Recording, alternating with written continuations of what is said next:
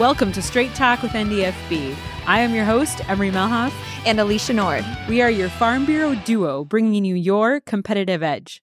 In today's episode, we are live and in person at North Dakota Farm Bureau's Young Farm and Ranch Conference. And we are visiting with Dahltin Pahl, farmer from the Ellendale area and egg lender for Egg Country. In today's episode with Dahltin, we talk about his first involvement with Collegiate Farm Bureau and how he is active on his current county board. We also talk about his involvement at the county level and how it's vital to keep communities thriving and the different advancements taking place in the transition of family farms. Join us for today's episode. Welcome to Straight Talk with NDFB. Today is a special day because we are recording our podcast in the hotel where we're hosting the conference for the Young Farmer and Rancher Convention for the North Dakota Farm Bureau. This is an annual conference that we have every year, which I guess is the definition of annual now that I think about it. And then we're talking to Dahltin Pahl, who is a longtime North Dakota Farm Bureau member, active member, and also now works for Egg Country as a lender and is a farmer as well. Yep, I farm on the side as well. So a little bit about myself. I'm originally from the Ellendale, North Dakota area, born and raised there. I went to NDSU for agribusiness. I really wanted to get involved with the marketing side of the crops and kind of getting more involved with the hedging and aspects like that. I went through the Egg Fellows program that NDSU put on, and that actually kind of piqued my interest into the financial side and the lending, and being involved to actually help farmers. When I graduated NDSU in 2018, I accepted a job offer back close to home to work for Egg Country as a loan officer. And I jumped right into that and started helping farmers develop plans and make the best capabilities for them to be successful on their operations moving forward. Where is home? Yep, home is in Ellendale. Okay. I still live there now today, and we farm corn and soybeans, and then we also have a small cow-calf operation. And you do that with your family, parents? Yep, my parents still farm. My grandpa, my dad love the cows, so they'll continue on with that. And I take time off work, especially in the spring and fall, to really be helping out in the field and raise good crop. So going back, I have to applaud you for being an NDSU alum. So go Bison, because we just love Bison people on this podcast. Roll herd. But as far as collegiate, were you active in the Collegiate Farm Bureau? And if so, what roles did you play and what did you participate in? Yeah, so at the collegiate level, that was actually when I really got more involved with Farm Bureau. I had some friends that encouraged me to come to a meeting, and I came and got to meet Alicia, and she was a great person that kind of fulfilled the needs on, okay, this is what this farm organization and how it helps people. It kind of piqued my interest about the policy side a little bit. It's not something I was ever really accustomed to or knew a whole lot about. And this organization was a good way for me to start learning that you can make a difference, and you can start with policy even at a local level to make a difference in your agricultural community. And NDFB does a great job at the state, can even help push stuff at the national level to be working with that. So while I was in college, right away I was just a member, and I eventually moved into a board position in my junior and senior year. At that point, I got very involved with the Farm and Ranch Conference and started making some friends, people who were on the boards. My senior year at college, I got asked if I could be a sit-in member for the Young Farmers and Ranchers Committee at the state level. And then after that, I decided to run for my own term as the District 3 YF&R rep. So that's one thing that's really fun for Haley and I as the collegiate advisors is seeing students become really involved and active and really grow as a person in the collegiate clubs, and then to see them also be on committees later on. But then, like Dahltin is, to be active actually in your own home county and sit on a county board. So Dahltin, tell us what county board you're on and kind of why you decided to stay involved in Farm Bureau after your collegiate experience. Yeah, so post-college, I accepted a job and moved back home, and I got involved with Dickey County Farm Bureau. Currently serve as secretary. It's a great opportunity for me to get involved at the local level. Local boards are just so important because something that's happening down in Dickey County, they're having different problems, I would say, in Ward County up in the northwest, or Pembina up in the northeast. But if we're a group working together to solve issues within our own region, we can propel agriculture to the future that we expect it to be. And that's what's so exciting to see people grow in those positions and take on different roles, is because it really does open your eyes. In college, you can be a part of a million different clubs, but then when you're actually truly active in a community on a board and seeing those local issues and then coming together, like you had mentioned at YFNR and state convention, to see us as an entire group striving for the same goal, even though we're on opposite ends of the state and we all come from different backgrounds and all have different job roles. It's really neat to come together and have one goal at the end of the day, and that's to further agriculture. For sure. There's plenty of times where I don't agree with some of my counterparts, even within Farm Bureau ourselves. But I love having that discussion and coming together as one to figure out the solution to better agriculture as a whole. So let's talk a little bit about that end goal. So obviously you mentioned the policy side of the Farm Bureau and just the general direction that counties, the local people, they are the ones that adopt the policy, and then Farm Bureau implements it. And there might be differences across the state of opinion or differences of things that are important because our state is so varied. What are some of the things that you've seen policy-wise? What are some of the successes that you've been involved in over your years as a Farm Bureau member? So the push, especially when I was in the collegiate, and it's going to continue to be something at top priorities too for Farm Bureau, is the educational aspect and the helping to bring young farmers and ranchers back. So we've seen a lot of push for that and talk about it all the time at Farm Bureau meetings. And there never is a right answer, but I like to hear all the different opportunities and things people bring up.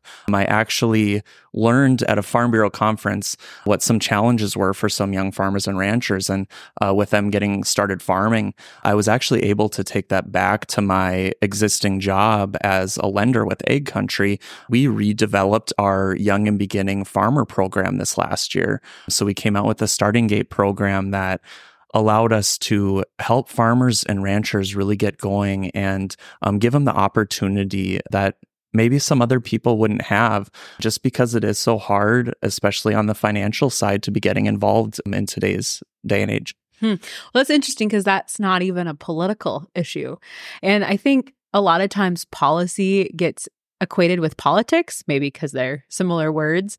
I guess politics and policy can go together. But it's interesting to hear how Farm Bureau policy or the policy process can have nothing to do with anything political. Correct. Yep. And it can help in so many different ways. I mean, even if we're not pushing something necessarily politically, we know that it's making a difference for people, and it gives people hope too, that this is what we're driving for. This is what we're going to strive for to become the best that we can be. Yeah, that's a really interesting concept because I didn't even think about something like that. We obviously put on this conference hoping that people are coming to learn and to, do our breakout sessions and listen to our speakers and gain something from it. But actually, the point you hit on is just the networking, and you were listening to other people talk and you were able to take that back. So just coming here and networking is such a huge opportunity that our members maybe sometimes don't always see. They might not think that they need to come learn anything or they don't have the time, but just that networking and the amount of exposure that they can get to the different people that are here, that are listening to them and their concerns. And here, this person that you talked to might not even know that you went back and made a change because of a conversation that you had with them. For sure. And that's why it's so important for young people to get engaged in things like the Young Farm and Ranch Conference here at NDFB. It's a great opportunity for you to surround yourself with experts, people who are just starting to get into farming, or even people who've been farming for a long time. If you surround yourself with those experts and voice your opinion, it can really help you drive your operation into the way you want. So. So you've attended both annual meeting and YFNR multiple times. So what is your favorite about each convention? And if there's new people listening, newcomers to Farm Bureau, what's kind of your advice on maybe which one they should attend first, or just kind of your opinion on each of those? And your answer can't be the alcoholic. Yeah. The after hours socializing. Well, I will say there are fun parts like that at both conferences. The networking opportunities are great, but I think my first Farm Bureau meeting was actually annual meeting because I was curious as to how the policy process worked, and it was very interesting and informative to me coming into a room, and we had farm members that were debating against each other on decisions, and they wanted to come to a unique decision to help better their area and their farm. So I encourage people, if they're interested in the policy side at all, or they're interested in seeing any way that they can help develop their area, if there's problems, especially when it comes to the political side, that can be developed at the annual meeting. Looking at the Farm and Ranch Conference, that's a big educational opportunity for young farmers and ranchers. They gear definitely more towards the aspect of the breakout sessions, the keynote speakers. I always take something away from a speaker and know that it's something that I might be able to use someday that can either better our farm, or I might be able to use it to help my neighbor better theirs as well. So let's go into talking about you as a farmer, et cetera. So you said you farm corn and soybeans down in Ellendale with your family. Yep, my parents, yep. And you also are an egg lender. Yep. With Egg Country. Yep. How did that come about? Did you say, okay, I'm a little bit bored just watching corn and soybeans grow all summer, and all winter I'm just going on vacations, I'm not busy enough? Or... Yeah. I kind of knew when I was in high school, I would say that I wanted to do something else right away. And my dad is pretty young, so he's got a lot of years left in farming, and I didn't feel like it was my time to come back, and I wanted to be able to bring something back that I could help the farm with. So when I jumped into the financial side, I've learned so much that's been able to help me get to a point where, okay, I'm having conversations with my dad on, hey, have you looked at this, or have we worked on this type of break even? What does this look like? And I know now that I'm bringing value to him, and I'll be able to bring value when I completely take over the farm someday. So one question that comes to mind is, so you're an egg lender, which can be a very personal job.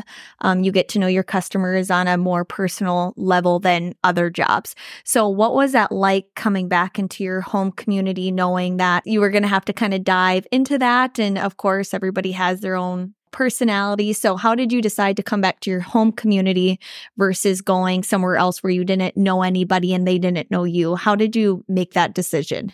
So to be honest, I did not want to go back right away. I wanted to stay maybe in the Fargo area for a little bit and kind of get my wings a little wet and figure out what I wanted to do. But I had a great opportunity come up. It is really hard working with people that, especially some people that you've known your whole life, or they knew when you were born, and now I'm helping make decisions for them and make recommendations to them on how to better their operation.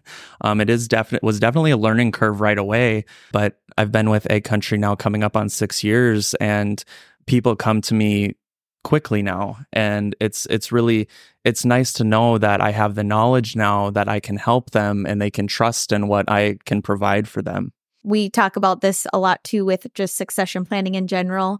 So is your dad open to your views and opinions and what you have to share coming from the egg lending world, or how does all of that work? Yeah, that's definitely, communication is a huge aspect when it comes to succession and any type of retirement planning. My parents have been very open with me on what their plans are, and I've been very open with them too on them knowing what I want to be doing in my future. So they know I want to take over the farm. They know I'm probably not going to take over the livestock. So that's probably part of the operation that will go away for us. But if I want to continue with my position and my job, and also farm, it's just something that I'd have to take away. So. Do you have Black Angus cows? Semming. Oh, I was going to say, can I have her shot at buying them? I'll call you first. Okay. Yeah. So you've been very active, collegiate, county board. You've been to national conventions. So you know the struggle out there with getting young people on really any type of commodity board, ag board, whatever it is, even school boards. What is some advice, not even advice, or maybe just words of encouragement for those people getting them active? It's just, I mean, we struggle with this all the time. And I know we are always like spinning our heads like, why won't people be involved? Or why do they not want to? Or are they just scared? Or they don't know? Do they need an in? Like, what are your thoughts on how helping younger people be engaged? Because you've been engaged from the very beginning. So what have you kind of seen maybe at the local level of what can we do to encourage these people that it is very important to become involved? Enticed or have something that is going to help them. So, and that's where I think NDFB stands out, especially on the policy side. We can help them out with their farm. We can help them out with education. And we bring a lot of different things into these conferences and this organization that can help them personally. So if they understand that, that's why we have started seeing more people come and get involved at these conferences, because it's a unique opportunity for them to help better themselves. So I never want to say that my generation is selfish, but a lot of times we're looking out for ourselves, and finding that niche that can help us get there is a big deal. And so you think Farm Bureau could be that, or is that?